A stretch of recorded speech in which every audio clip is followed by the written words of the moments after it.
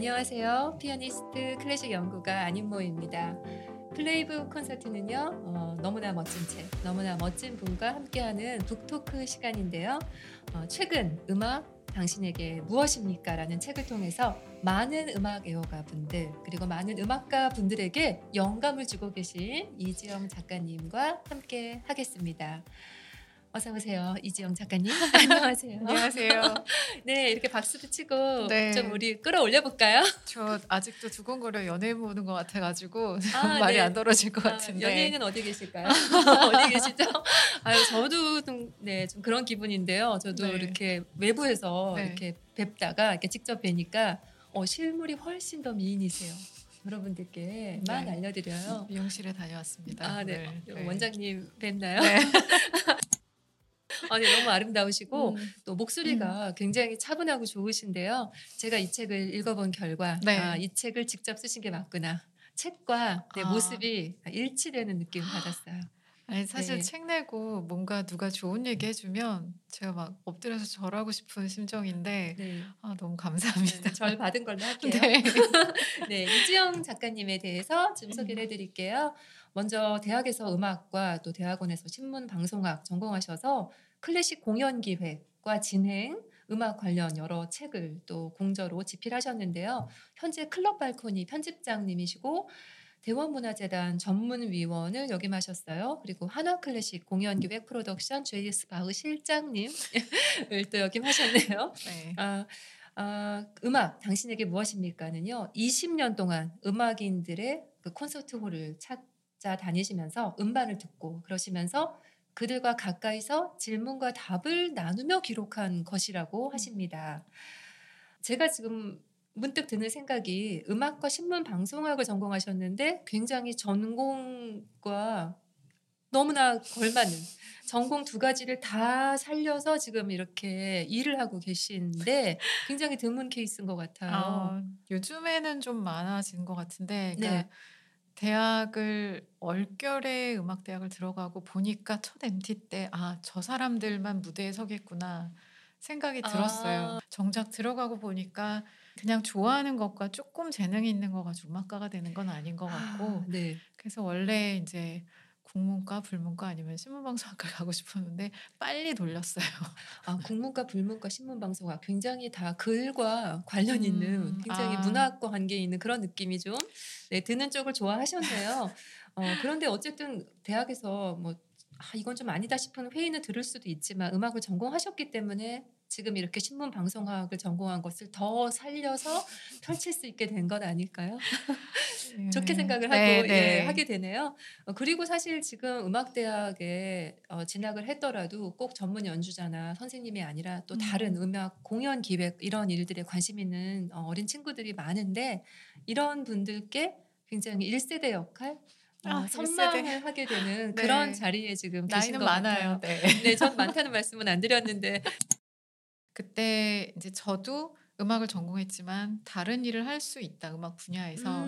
그런 걸 위해서 그런 쪽으로 일을 하고 계신 분들을 찾아서 기획 취재를 한 적이 있었어요. 네네. 그래서 기자라던가 평론가들을 이렇게 찾아다녔는데 그걸 쓴 걸 보고 또 그 서울대 4학년이었던 어떤 학보 같은 걸 만들던 네네. 친구가 연락을 해서 자기네 피아노과인데 전공을 한 사람이 이런 일을 해도 되는지에 대한 인터뷰를 좀 해달라 네. 했었는데, 제가 나중에 이제 회사를 나오고 극장을 갔을 때 그 중앙일보에 새로운 기자가 들어왔는데 음악 전공자다. 그래서 그러냐고 그래서 갔더니 네. 자기 아냐고, 그 서울대 4학년 피아노과 전공자였던 김호정 기자였어요. 네네네. 그래서 또 이게 이렇게 해서 또 이렇게 인연이 되는구나. 네, 그 당시는 이제 불과 몇 년 전이지만 그 음. 당시는 굉장히 드물었던 네. 많지 않았던 정말 전문 인력이면서 굉장히 소중한 자원이죠. 네, 이런 분들을 보면서 선망한 많은 음악대학의 졸업생들이 또 어떻게 하면 또 이렇게 할 수 있는지 많이 궁금해하는 것 같아요. 네, 그런 분들께서 일단 우선 먼저 음악 당신에게 무엇입니까를 사서 보시면 될 것 같네요. 네, 여러 질문들을 준비를 했고요. 네. 여러분들께서 아직 이 책을 접하지 못하셨거나 또 쭉 읽어보신 분들, 다양한 분들 계실 텐데요. 이 책은 특이하게도 7명의 전문 연주자와 네. 7명의 클래식 음악 애호가 분들로 이렇게 나뉘어서 하나, 둘, 그러니까 전반 후반으로 나뉘어져 있고요. 이분들을 이제 쭉 인터뷰하신 거고 음. 굉장히 오랜 세월 동안 준비를 하신 책으로 들었어요. 네. 네, 오랜 세월이라고 하면은 정말 굉장히 오래됐어요. 정성을 들였다는, 공을 아 들였다는 걸로 맞아요. 해석을 해주시면 네네. 되겠네요. 아까 지금 소개해드렸지만 이지영 작가님 굉장히 많은 직함들이 있는데 실장님, 전문위원님, 그리고 작가님, 편집장님 중에서 뭘로 부르면 가장 좋으세요? 제가 월급을 받는 전문위원이란 타이틀이 제일 중요하지 않을까라는 게 대외적인 아, 네, 멘트고 대원문화재단 네. 전문위원님, 예, 이제 월급 주는 곳이 일단 가장 드러나고 싶다. 그거는 네, 그러니까 우스갯소리긴 하지만 네, 정말 그 글을 쓰는 사람이 이 바닥에서 이 생태계에서 네. 정말 꾸준히 글 쓰는 일을 멈추지 않았으면 좋겠다라고 생각해서 역할을 주신 거고요. 그렇죠. 네. 감사한 그리고 일이죠. 클럽 네. 발코니는 약간 이제는 좀 문신같이 된 그런 네네. 그 잡지가 되다 보니까 편집장이라는 직함이 제일 조금 편한 역할이자 직함인 것 같기도 하고 그래요. 편집장님요. 네. 네, 들으셨다시피 이 이지영 편집장님께서 잡지사 또 이런 문화재단 그리고 클래식 공연기획사 여러 곳에서 글과 관련된 음악에 관련된 글을 계속 쓰고 계셔서 그런지 제가 이 책을 읽는데 정말 술술 잘 읽혔고요. 술술 잘 읽을 수 있었고 또 하나는 이제 어떤 글의 표현이 정말 계속 글을 쓰시는 분이시구나. 이 공력이 정말 대단하시다는 느낌을 받았어요. 이 책을 처음 접하는 독자들에게 이 책을 꼭 읽어야 하는 이유는 이거다라고 말을 음. 하신다면 뭐가 있을까요? 사실 이 책을 꼭 읽어야 되는 이유는 없습니다. 우리가 이렇게까지 네. 소개를 해드리고 있기 때문에 읽으셔야 합니다. 그냥 이거는 그냥 순수하게 제가 궁금해서 시작하게 된 질문이고 네. 답변을 너무 잘 얻었기 때문에 책으로 나와도 좋을 수 있을 만큼 음, 그 기다리고 좀 더 이렇게 숙성을 시킨 다음에 낸 음, 거라서 어떻게 보면은 음악에 관심은 많지만 음악에 대한 여러 가지 생각을 해볼 수 있게 될 만한 질문들이 그리고 답변이 있을 거라고 생각을 해요. 그래서 네. 음악가가 궁금해서 7명의 음악가가 어떤 사람인지에 대해서 궁금해서 읽어볼 수도 있겠지만 정말 유명하고 어떤 자리에 있는 음악가가 음악이라는 걸 놓고서 자기 인생을 어떻게 살아나가고 가꿨는지에 대한 걸 음, 보는 것도 좀 저는 굉장히 많이 배웠어요. 네. 그리고 또 음악을 좋아하고 싶은데 혹은 음악에 대해서 도대체 음악이 뭔데라고 질문을 던졌을 때 답변을 정말 멋지게 해줄 수 있는 분들을 찾아서 네. 그분들의 이야기를 담은 거라서 네. 음악에 대한 각자의 철학 그리고 그걸 통해서 뭐 영화라던가 아니면 무용이라던가 이런 다른 예술 장르로 이 음악을 퍼뜨릴 수 있는 역할들을 하는 분들의 이야기라서 음악을 이렇게 들을 수도 있구나, 이렇게 느낄 수도 음. 있구나라는 그런 답변이 있는 책입니다. 네. 너무나 멋진 답변을 이렇게 주시는 모습을 보니까 네. 이 책의 구성이 이제 질문과 답인데 이 질문이 정말 좋았다는 생각이 또 문득 지금 드네요. 저는 책을 읽고 나서 질문이 좋았다는 말씀이 네. 정말 좋아요. 정말 뭐 질문이 좋았기 때문에 그 질문에 네. 대한 답 역시 그렇게 같은 결로 흘러갈 수밖에 없는 것 같아요. 음. 지금 말씀하신 그 정말 당신에게 음악이 무언지가 궁금하셔서 시작을 하셨는데 이 질문을 처음 드린 그 계기가 영화 감독 박찬욱 감독님이신 네. 거잖아요. 박찬욱 감독님 만나셨을 때 그 시작부터 좀 듣고 싶어요. 제가 대학 때도 그렇고 이제 뭐 고등학교 때도 음악하고 영화 잡지를 이제 거의 방 안에서 나오지 않고 계속 보고 그리고 용돈을 받으면 '이거를 두 권을 살까? 뭐 스크린이나 로드쇼를 두 권을 살까? 음악 객석과 음악 동화 음악 세 개를 네. 더 살까?' 네. 그거를 고민하면서 영화하고 음악을 같이 좋아했었거든요.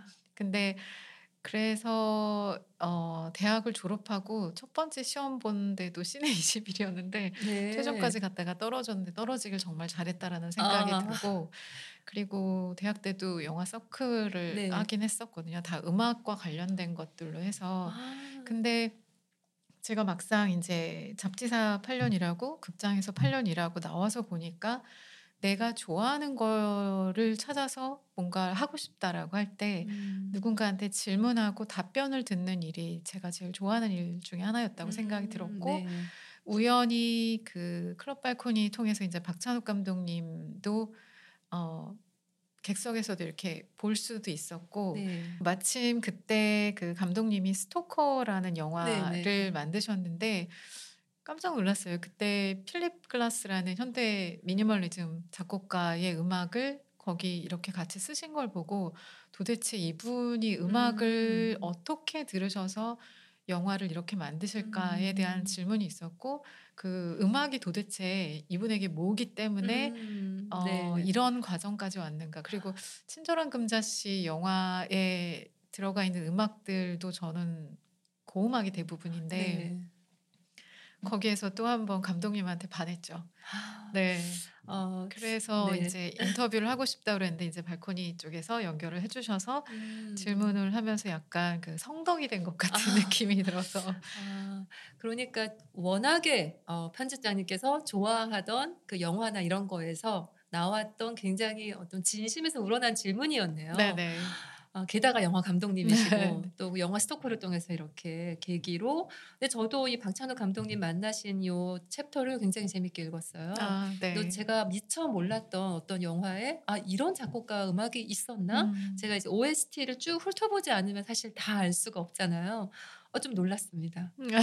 그래서 지금 스토커 말씀하시는데 그 뭐 피아노를 4인즈로 치고 있는 그 장면이 네. 여기에 이렇게 서술이 돼 있더라고요. 그래서 네네. 저도 몰랐던 것들을 좀 알게 됐고 이 박찬욱 감독님 정말 클래식 어 덕후의 찐 그 찐 애호가. 네. 애호가셨구나. 그냥 저는 사실 단편적으로 영화 몇 편을 위해서 이렇게 음악을 고르신 정도로 생각했는데 그게 그게 아니더라고요. 아니에요. '진짜 애호가가 아니면 이 공연은 어떻게 왔지?'라는 공연장에서 아. 자주 마주쳤어요. 아. 사실 이 책에서 제가 참 저도 많이 느낀 것이 특히 이제 그 후반부에 음악 애호가분들의 네. 인터뷰가 좀 더 와닿았던 게 네. 있어요.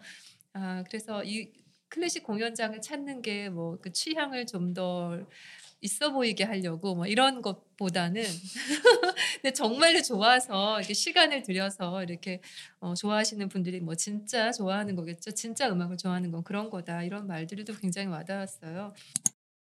그러면 이제 음악을 듣는 사람들도 음악을 듣고 더 잘 나중에라도 더 잘 이해하고 기억을 하기 위해서 이제 글을 쓴다든가 뭔가 할 수 있을 것 같은데요. 또 무엇이 있을까요? 우리가 음악을 좋아하면 할 수 있는 어떤 행동들? 아. 예전에 그 피아니스트 임동혁이랑 네. 그 피아노 음악 기자로 있을 때는 정보가 제일 빨리 들어오거든요. 그렇죠. 그래서 16살 그 음. 정말 너무 애기였을 네. 때 그 친구를 그때부터 계속 봐서 같이 이야기들을 할 기회들이 정말 많았는데, 피아노라는 기악이 갖고 있는 한계는 사람처럼 호흡하지 않기 때문이라는 얘기를 하면서, 네. 또 이제 러시아에서 공부하고 왔기 때문에 특별히 노래하듯이 연주를 해야 된다라는 음. 얘기를 너무 강조를 해 왔었어요. 네. 겉으로 볼 땐 임동혁을 어떻게들 보실지 모르지만 너무 음악에 진심인 사람이에요. 근데 음. 그걸 얘기를 할 때 "노래하듯이"라고 하면, 저는 인제 그러니까 제가 합창단에서 노래도 하고 그랬을 때 네. 이제 몇 개의 유명한 곡들을 같이 얼결에 인제 네. 묻어가면서 네. 한 적이 있는데, 예를 들어서 바흐의 마테순환곡의 한 구절 한 곡이라도 불러보고 나면 그 곡이 갖고 있는 느낌이 너무 다르더라고요. 아. 그냥 감상을 했을 때에 내가 이 멜로디를 안다라는 것과 이거를 노래로 그 음정을 맞춰서 불러보는 것과 그다음 숨을 쉬는 것까지 그게 이어지는 게 곡을 이해하고 알아가는데 굉장히 다르게 느껴지더라고요. 그런데 이제 독자들이 음악을 전공하지 않은 사람들이 뭐 네. 음악적 그 공연의 어떤 경험이 없는 사람들이 네. 예를 들어서 음악 감상 후에 느낌을 기록으로 남겨두고 싶다든가 뭔가 네. 이런 걸 할 수 있잖아요. 네. 요즘에 많이 네. 하시는 것 같아요. 어 그러니까 네. 제가 그 한화 클래식 공연을 하고 네. 나서 해시태그 한화 클래식을 찾으면 네네. 이걸 이런 공연이 있었다는 것도 몰랐다가 이제 초대권을 받아서 아. 왔는데 이 공연 이렇게 좋은 거였어. 바로크 음악이 이렇게 아. 좋았어라는 거를 볼 때 제일 뿌듯하거든요. 근데 음. 그 해시태그를 검색을 해보면 음악회 처음 왔는데 이러이러이러했어라는 그 음. 감상문들이 짧게라도 네네네. 있는데 어. 그거를 볼 때마다 이 사람들이 그 다음 스텝을 좀 밟아갈 수 있으면 좋겠다라는 음. 어. 생각이 많이 그 들었죠. 정도만 해도 정말 시작이 반이죠. 네, 그리고 또 요즘 진짜 인스타그램이 조금 더 페이스북보다 조금 더 공연 기록을 남기기가 좋은 것 조금 더 같아요. 용이한 것 같아요. 네, 우리가 찾아보기도 좋고. 네. 그러면은 이제 이지영 작가님, 편집장님은 콘서트홀에서 공연을 관람한 후에 또는 뭐 새 음반을 접하신 후에 이런 그 감상 이런 것들을 어떤 식으로 기록하세요? 저는 약간 약간 좀 편집증이 있는 게 하나 있어요. 네. 고백을 하자면 특정한 그 브랜드의 샤프에 대한 이 집착이 좀 있어서 네. 그거를 아버지가 저 이제 기자 처음 시작할 때 볼펜이랑 같이 네. 주셨는데 그걸 쥐고 난 다음엔 다른 걸로는 글씨가 잘 안 써지더라고요. 네네. 그래서 그거를 계속 3번인가 잃어버렸는데 다시 또 이 책을 다 쓰고 이제 나 상 받아도 돼 해 가지고 다시 또 사서 아. 그걸 쥐었는데 그걸 항상 갖고 다녀요. 그래서 조그만 어디라도 아. 보이면 그걸 적거나 네. 근데 기록을 어딘가에 뭘 쓰기 위해서도 할 수도 네. 있지만 그냥 그날의 감상이 좋아서 네. '정말 행복하다.'라는 글을 음. 하나를 쓰더라도 음. 그렇게 해서 음. 앱을 이용하거나 뭐 어디 네네. 귀퉁이에다가 쓰거나 그런 어. 것들을 하죠. 결국 그 많은 쓰기의 결과물일 수도 있겠네요. 그 너무 띄워 행복이란 주시는 것 같아요. 그 행복이란 단어 하나라도 꼭 어딘가에 음. 쓴다는 네. 말씀이 굉장히 와닿아요. 그렇게 하면서 그 온전히 내가 바쳤던 그 시간, 음악에 음. 바쳤던 시간이 정말로 남는 거잖아요. 네 내 거가 맞아요. 되는 거고. 자 그러면 여기에 지금 어떤 사람들을 인터뷰했길래 이렇게 '뭐지?' 하시는 분들 계실 것 같아서 어 알려드리면 연주자들 중에서는 피아니스트 조성진, 손여름, 임동혁, 백건우, 정경화, 조수미 그리고 카운터 테너 안드레아 숄 이렇게 네. 있고요. 그다음 애호가 분들 쪽에는 사진작가 윤광준, 영화감독 박찬욱, 안무가 안성수, 발레리나 강수진, 톤마이스터 최진, 기자 김성현, 풍월당 대표 박종호님 음. 이렇게 7분 총 14분인데요. 조수미 씨와 네. 조성진 씨 또 많은 분들께서 일단 여기 14분 중에서 가장 아 익숙할 네, 수도 있 직접 네. 익숙하신 두 분에 대한 이야기를 나눠 주세요. 조수미 선생님은 제가 대학에 들어가기 전에 네. TV에서 그때 너무 자주 봤기 때문에 네. '유명한 사람이다.'라는 생각은 갖고 있었고 네. '노래를 사람이 어떻게 저렇게까지 할 수 있을까?' 음. 그리고 좀 반전은 나중에 인제 인터뷰를 하고 좀 친해지기 시작하면서 느꼈던 건데 음악가들 특히 인제 성악가들은 네. 소프라노는 정말 화려해 보이잖아요. 그리고 네. 항상 좀 업돼 있는 것처럼도 보일 수 있고 네. 쪼끔 이게 어떤 표현으로 느껴질지 모르지만 좀 공주 같을 수도 있다고 생각할 수 있고 저는 막 영화 배우 같아요. 아 네. 좀 연기하는 것 같이도 예. 보여지고 근데 제가 그 이면을 볼 수 있었던 계기가 됐던 거는 인제 데뷔 20 주년이 되셨을 때 음. 국제무대 데뷔 20 주년 때 15년 전이네요. 네. 정말 네. 그때부터 어떤 특별한 계기가 있었어요. 20 주년을 기념하는 책을 간단하게 써서 음. 한 70-80 페이지 정도 되는 건데 화보랑 그다음에 그간에 있었던 디스코그래피, 어떤 사람들과의 관계, 음. 내가 어떤 사람으로 성장했는지에 대한 이야기들을 여러 사람의 목소리를 다 담아서 그 책을 냈었어요. 근데 그때 네. 제가 거의 붙어 다니면서 그냥 같이 네. 취재하듯이 아. 그렇게 하고 정리를 했었던 걸 통해서 사람을 보게 됐거든요. 근데 네. 가까이에서요. 근데 일단 제가 아는 한 기억력과 머리가 정말 좋은 분이라고 생각이 들고 네. 그러니까 성악가들은 그 가사들을 다 외우는 것도 그렇지만 네.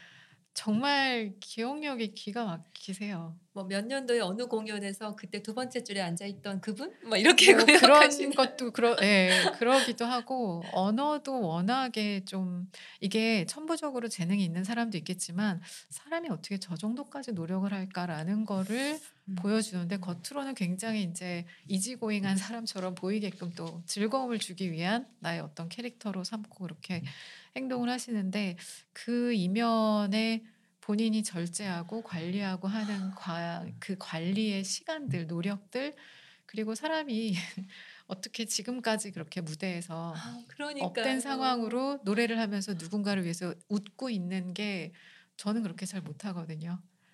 근데 저는 사실 뭐 신이 주신 목소리라는 음. 지휘자 카라얀 님의 그런 네네. 표현이 정말 뭐 완전히 화제가 됐고 회자가 됐는데 신이 주신 목소리뿐만 아니라 그런 어떤 관리. 의지와 그 자기 관리 능력과 신이 주신 분인 것 같아요. 이분 맞아요. 자체가 네.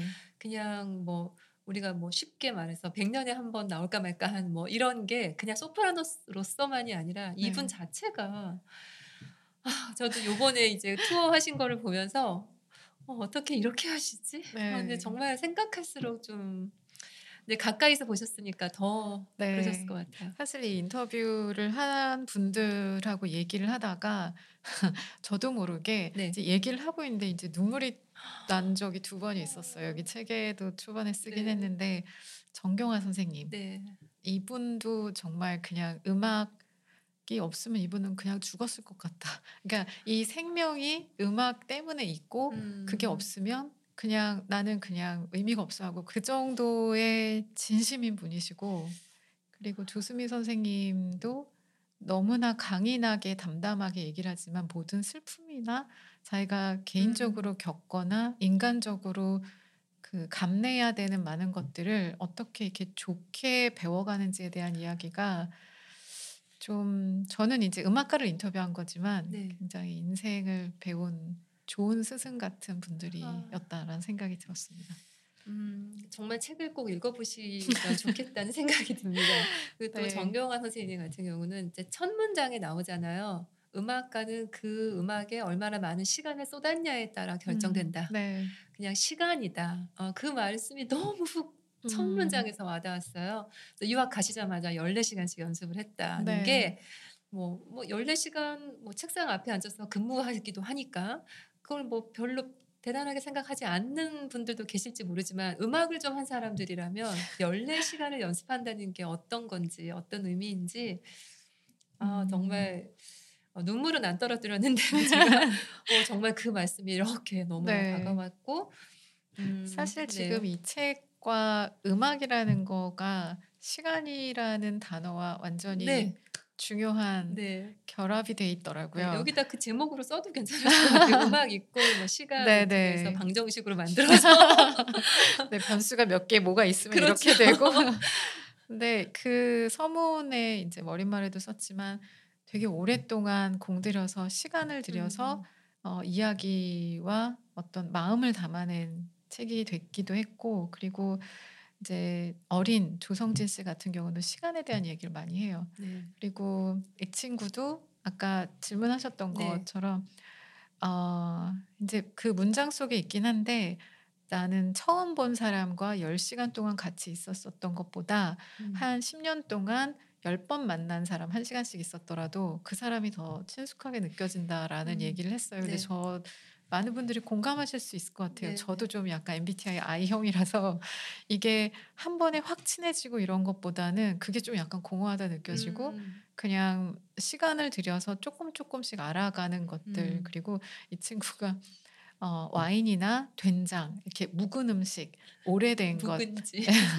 그런 걸 좋아한다는 얘기를 했는데 빨리 친해지기 음. 어려운 만큼 음. 좀 더 오랜 시간을 가진 사람들과의 대화가 조금 더 많이 열리게 되고 그래서 네. 인터뷰했을 때도 클럽발코니 통해서 뭐 기자회견 진행이나 뭐 여러 가지 기회가 있어서 많은 네. 얘기를 할 수 있게 됐는데 오래 봐도 참 흔들림이 없고 그러니까 나이의 숫자는 어리다고 하지만 저분이라고 이렇게 얘기를 하게 될 만큼 시간과 그 음악과의 관계에 대해서 자기를 어떻게 단련해야 되는가에 대한 음. 생각이 참 잘 자리 잡힌 사람이라는 생각이 들었어요. 참 거기까지 올라가서 그 많은 사람들에게 그렇게 꾸준하게 그 자신의 아내 거를 다 음. 이렇게 보여줄 수 있는 사람이라면 뭐 나이가 16 살이든 네. 20 살이든 느껴지지 않는 것 같아요. 그 음. 살아온 세월은 정말 시간적으로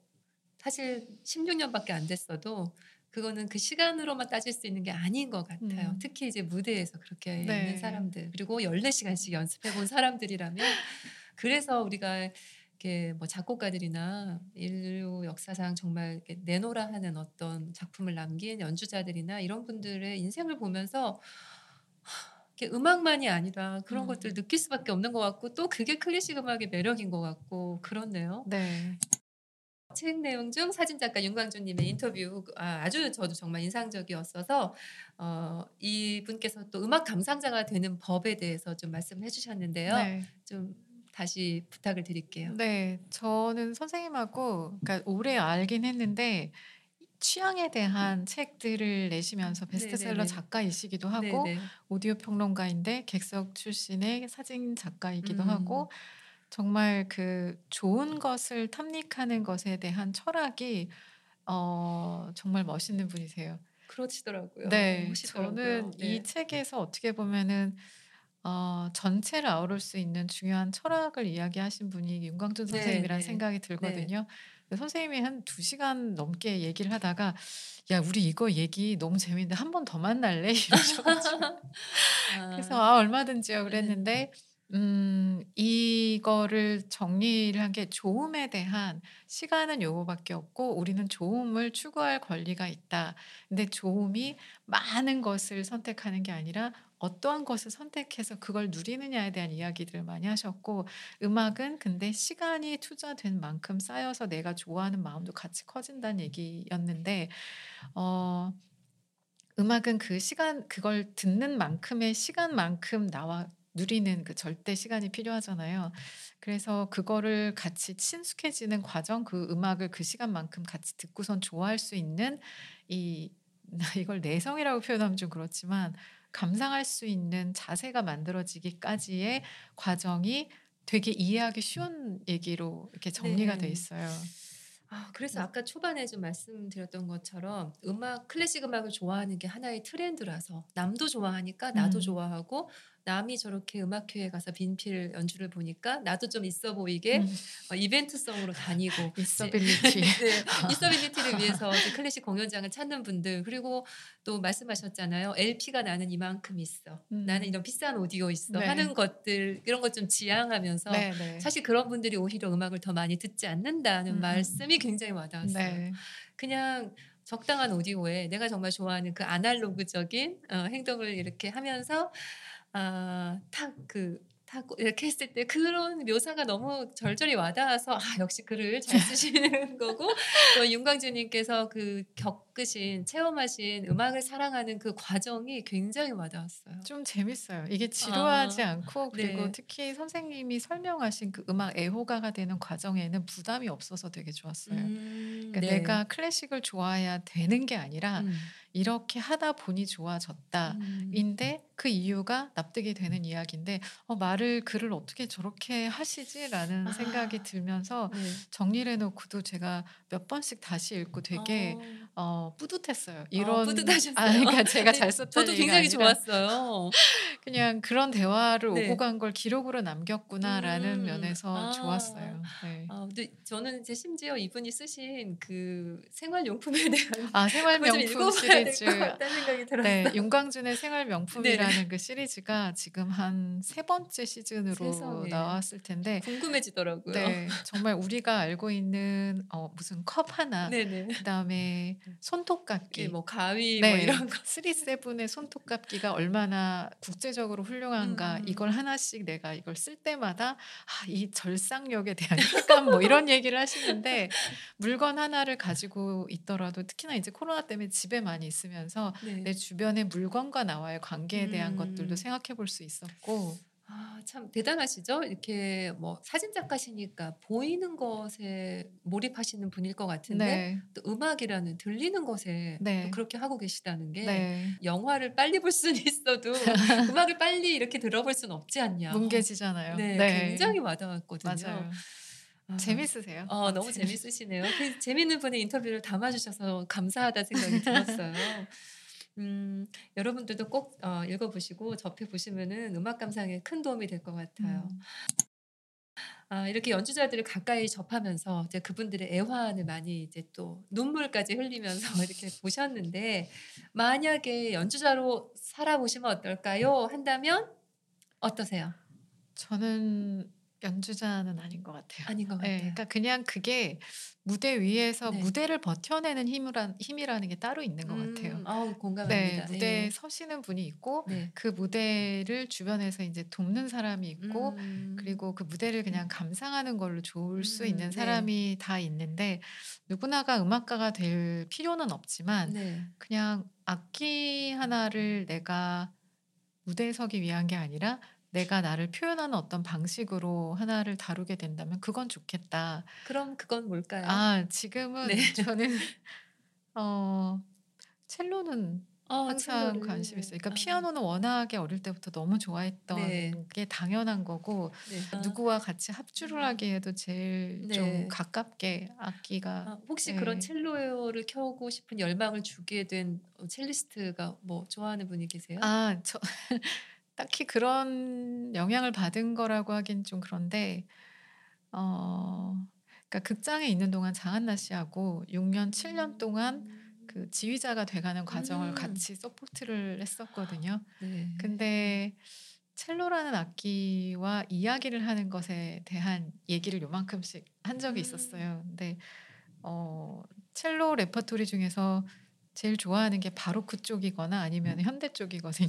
그러세요? 중간에가 아니라 중간이 없어요? 네. 근데 첼로가 내 목소리를 어떻게 보면 좀 낮은 목소리를 네. 가장 깊게 표현할 수 있으면서 내가 무대에 서면서 멜로디를 연주하려면 기량이 더 있어야 되잖아요. 네. 근데 기량은 안 될 것 같으니까 현실적으로 좀 더 이 소리를 내는 것 자체가 저한테 되게 위안이 될 수 있고 그 음. 장한나 씨랑 첼로 얘기를 하다가 네 음. 그런 근데 그냥 첼로라는 악기 자체 소리 네. 자체가 좋아요. 제가 그 준비를 한 질문은 아닌데요. 네. 여기 지금 사실 지휘자가 없어요. 이제 주로 네. 피아니스트, 네네. 바이올리니스트, 성악가 계신데 지휘자와 인터뷰를 어떻게 빼셨나요? 사실 하셨는데 빼셨나요? 네. 사실 김선욱 씨 초등학교 6 학년 때부터 이제 너무 막 네. 이 자라나는 걸 같이 네. 본 정말 운이 좋았죠. 네. 네. 그 세대가 네. 있었죠. 그 세대가 네. 그분의 그 있었어요. 시절을 지켜본 네. 세대가 따로 엄마랑 있습니다. 같이 온 네. 손여름 씨도 보고 네. 근데 그분들이 인제 자라나가고 음. 성장하고 성숙해 과정을 하는 과정을 보니까 어느 순간에 딱 잘라서 얘기를 하기가 되게 힘들었어요. 음. 특히 김선욱 씨하고는 인터뷰를 했어요. 네. 장한나 씨하고도 물론 했어요. 예. 그 이야기가 많이 있는데 네. 이 사람들이 지금은 지휘자로서 포지셔닝을 할 것인가 음. 피아니스트일까는 잘 모르겠고 음. 그리고 지금 섣부르게 결론 내리고 싶지 않은 네네. 성격 탓에 조금 더 그게 묵혔다가 이거는 좀 장맛이 나와야 할 수 있겠다 네 일단은 생각이 단지 안에 들어서 넣어 두시고 네. 좀 묵혀 네. 보시죠. 물론 지금 담고 싶은 많은 여러 인터뷰가 지금 종이가 있지만 여기다 다 미처 다 넣지 못하신 것 같아요. 이게 좀 충분히 두껍거든요. 제가 잠시 몇 페이지인지 볼게요. 네 410 페이지, 411 페이지나 되는데요. 네. 만약에 또 400 페이지가 주어진다면 400 네 페이지요? 외국 연주자들 또 외국 어떤 애호가들 채운다는 그런 음. 기회가 주어진다면 어떤 분들 인터뷰하고 싶으세요? 사이먼 레틀은 이미 책도 있고 네. 그리고 그 사람의 유쾌함에 대해서 진지함에 대해서 다룬 뭐 영상이나 책이나 많이 있는데 그냥 이 책을 위해서가 아니라 그냥 만나보고 만나보고 싶은 싶다. 사람이기도 하고 네. 그 사람은 그냥 사람으로서도 너무 보이는 시각도 너무 멋있고 네. 그리고 저는 조르디 사발이라고 네. 예 이제 고음악의 어떤 대가이신데 네. 어 한화 클래식 때 오셔서 저희가 2019 년에 음. 공연을 하면서 네. 정말 이 아버지 같은 분이신데 진짜 그 강한 체력과 인자함과 모든 음. 사람들을 배려하면서 조율을 하는데 네. 음악의 깊이나 그리고 이 어떤 그 음악 산업의 메커니즘을 다 이해하고 계시면서 이렇게 르네상스 같은 인물이 또 어디 있을까 싶어서 그분하고 이제 앉아서 질문 답변을 하지만 않았을 뿐이지 되게 오랜 시간 같이 네. 이제 있었거든요. 네. 그리고 정말 제가 아마 박찬욱 감독님보다 더 떨렸을 것 같은데 이 공연을 만들면서 박 감독님이 꼭 오셔야 되고 아. 그 친절한 금자씨에 나왔던 그 곡을 네. 여기서 연주해 줬으면 좋겠다라고 아. 계속 간청을 했는데 네. 그거는 안 되긴 네. 했지만 나중에 공연 보러 오시라고 하고 네. 무대 뒤에 이제 인사를 네. 하게 되면 좋겠다 네. 그래서 끝날 때쯤 돼서 "감독님 일어나시죠." 해 주고 가는데 제가 너무 떨려서 어. 미치겠어요. 네. 이러면서 네. 정작 본인이 모시고 아니신데 더 떨리셨어요? 감독님은 "아 꼭 가야 될까?" 그냥 이렇게 약간 아. 낯설어하시면서 네. 그랬는데 두 분을 이렇게 마주하게 하고 인제 부인 그다음에 딸 이렇게 해서 6 분을 이렇게 한 카메라 안에 담아 놓고 보니까 그냥 뭔가 잘했다는 너무 생각이 들 아니 뿌듯하셨겠어요. 그냥 그 장면을 보는 게 네. 되게 그냥 이렇게 멀리서 보니까 너무 좋더라고요. 음. 그래서 그분과 그 두 분의 이야기를 담은 거를 좀 해 어. 봐도 나쁘지 그건 않겠다라는 괜찮겠네요. 생각도 들기도 전지적 했고. 작가시죠. 네 맞아요. 아 이렇게 또 네. 지휘자분들 또 음악 단체를 이끌고 계신 분 또 누가 있을까요? 또 뭐 그냥 피아니스트도 있고. 네. 네. 피아니스트 너무 많은데 네. 어 진짜 지금 오면서 네. 이 질문에 대한 답변을 막 급하게 생각을 해 봤어요. 근데 미하일 하네케라고 네. 네 네. 영화 감독 피아니스트. 네네. 사실 그 영화를 보고 막 백건 선생님 "어떻게 그런 영화를 만들 수 있냐." 고 되게 음. 불쾌하셨는데 박 감독님 물론 좋아하셨고 네네. 저는 누가 어떻게 생각하든 간에 저는 그 영화를 보면서 슈베르트라는 음. 작곡가를 그려낸 음. 그 하네케 음. 감독과 그 음. 배우들이 다 잊혀지지가 않을 만큼 네. 정말 이거 어디 가서 "이게 인생 영화야."라고 하면 좀 부끄러운데 아 인생 영화세요? 아니에요. 근데 그 음악을 가지고 슈베르트라는 캐릭터를 현실에 누군가에게 대입을 시킨 걸 음. 보고 '아 슈베르트가 지금 살았으면 저렇게 음. 살았겠구나.'라는 음. 게 너무 가슴이 아파서 영화가 좋았고 그리고 하네케 감독이 계속 오페라 연출도 하시고 뭐 네. 이러니까 근데 박 감독님 얘기 들어보니까 그분 대화가 잘 안 될 수도 있다는 생각이 들어서 아 네. 그러면은 두 분씩 이렇게 여기 계신 분과 또 다른 2 권에 계신 분들을 이렇게 접목해서 전지적 작가 시점으로 또 3 권이 나올 수도 있겠네요. 네. 무궁무진한 그리고 사실 아 이렇게 많은 인터뷰를 이때까지 해 오신 이지영 편집장님을 제가 약간 인터뷰한다는 게 너무 지금 그래서 좀 제가 지금 부끄러워요. 부끄러워요. 맞아 너무 부끄러워요. 제가 지금 생각해 보니까 '지금 제가 뭐 하는 거지?' 하는 생각이 들고 '이 질문이 과연 좋은 건가?' 하는 생각도 지금 아니요. 드는데요. 좋았어요. 아 네.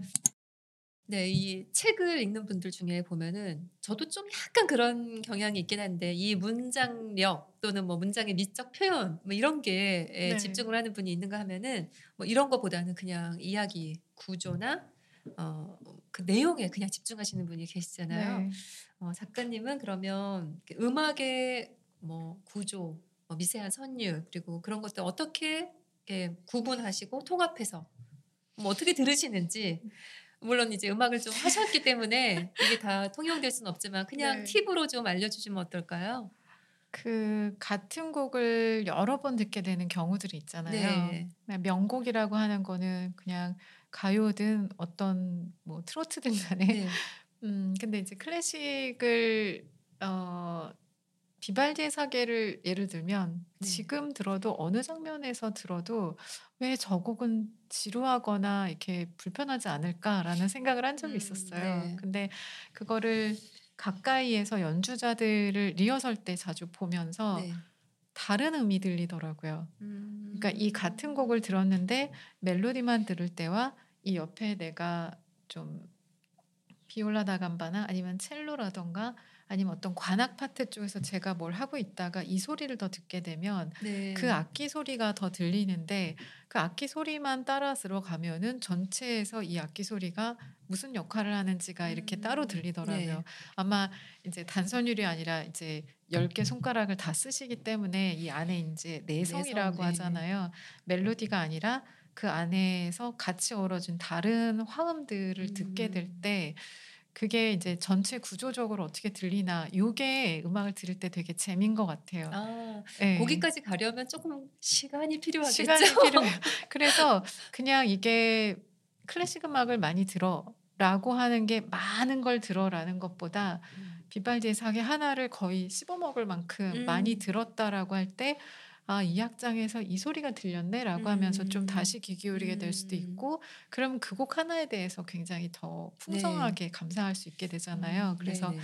실내악을 들을 때라든가 아니면은 성악을 들을 때도 피아니스트가 갖고 있는 멜로디나 아니면 베이스에만 집중을 해서 들으면 그게 또 어. 들리잖아요. 그래서 음. 그런 식의 음. 그런 따로 떼어 놓고 '이게 전체로 어떻게 들리나?' 이런 거를 하는 것도 감상법 중에 음. 좋은 아 방법일 것 같아요. 그러면은 이제 조금 더 당연히 시간을 들여서 여러 번 반복해서 좀 들어 봐야겠네요. 네. 네. 클래식은 그래야 맛이 아 우러나오는 것 같아요. 네. 우러나온다. 아 그 오랜 시간 이렇게 끓여 나오는 네. 네 그런 슬로우 푸드처럼 네 네. 그런 말씀이신 것 같아요. 청국장 맛. 청국장. 네 요즘 이제 오늘 우리가 굉장히 묵힌 음식에 대한 이야기를 많이 하는데요. 클래식은 정말 그래야 되는 것 네. 같아요. 근데 이제 비발디의 사계처럼 유명한 곡을 우선적으로 들을 거냐 음. 아니면 사실 뭐 유명하지 않은 곡은 어디서 접할 수도 없지만 음. 아니면 그냥 내가 당기는 곡이라면 어쨌든 괜찮은 거냐 이런 질문도 할 만한데 사실 유명한 곡이 당기긴 해요.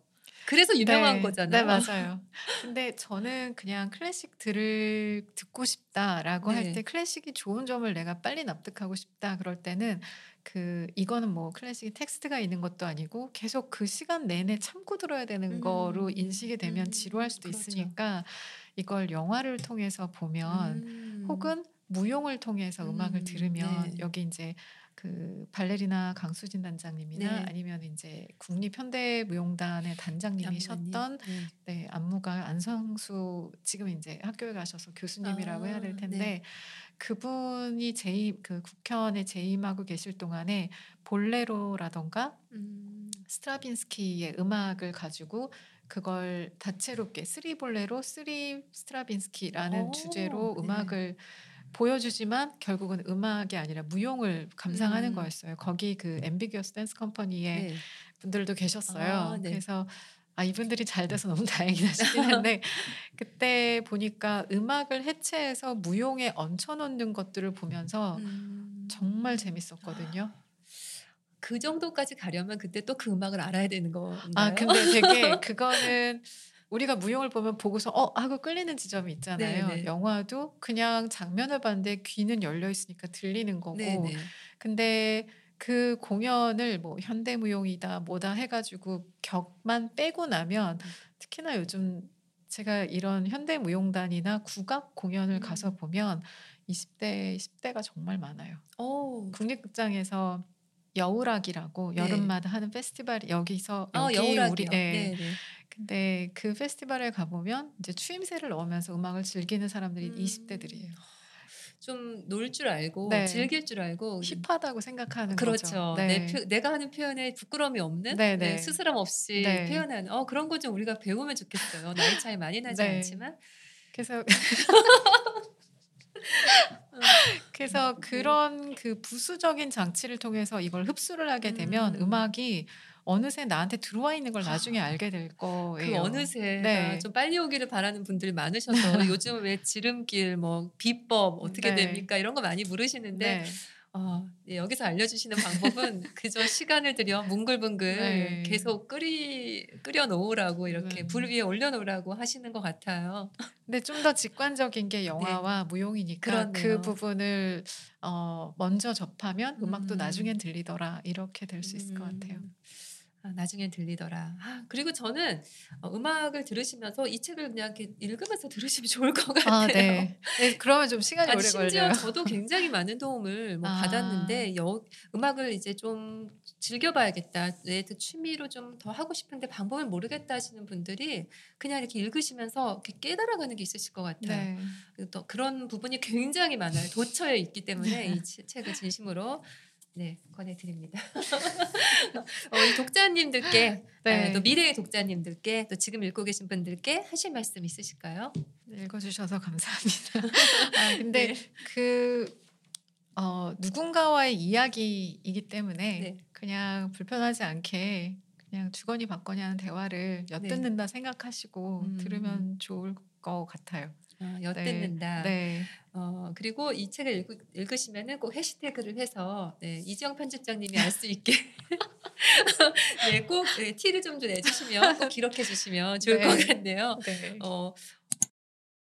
왠지 요 이야기는 내가 잊지 말고 꼭 해야겠다 하시는 말씀이 네. 있으실 것 같아요. 네. 제가 여기 오기 네. 전에 네. 이제 책을 소개하는 프로그램에서 이제 네. 이거를 하자고 그래서 연락을 주셔서 네네. 근데 제가 여기 아주 굉장히 치명적인 오타가 있는 걸 알려주셨어요. 아니 오타는 원래 있으라고 있는 거잖아요. 바퀴벌레와 오타는 항상 주변에 널려 네, 있다. 오타는 있는 건데 괜찮아요. 그 말씀을 꼭 하시고 싶으신 거예요? 네.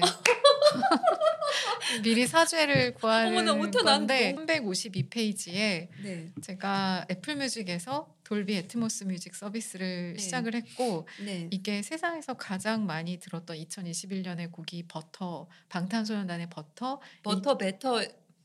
그렇네요. BUTTER인데 더 BETTER 베러인데요? 베터라고 썼어요. 더 베터인데요. 괜찮아요.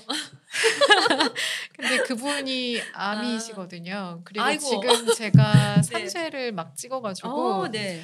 이게 다 소진돼야 4쇄에 수정을 해서 아. 그 방탄소년단 멤버 중에 책 많이 읽는 저기- 남준 씨나 윤기 씨가 이걸 보고 아무튼 저의 소망은 이게 네. 빨리 소진이 돼서 4쇄를 네, 이렇게 돌려 멀쩡하게 내서 그분들이 네. 읽으셨으면 좋겠습니다. 사죄하는 의미에서. 네, 사죄를 위해서 사죄를 하시는 것 같은데요.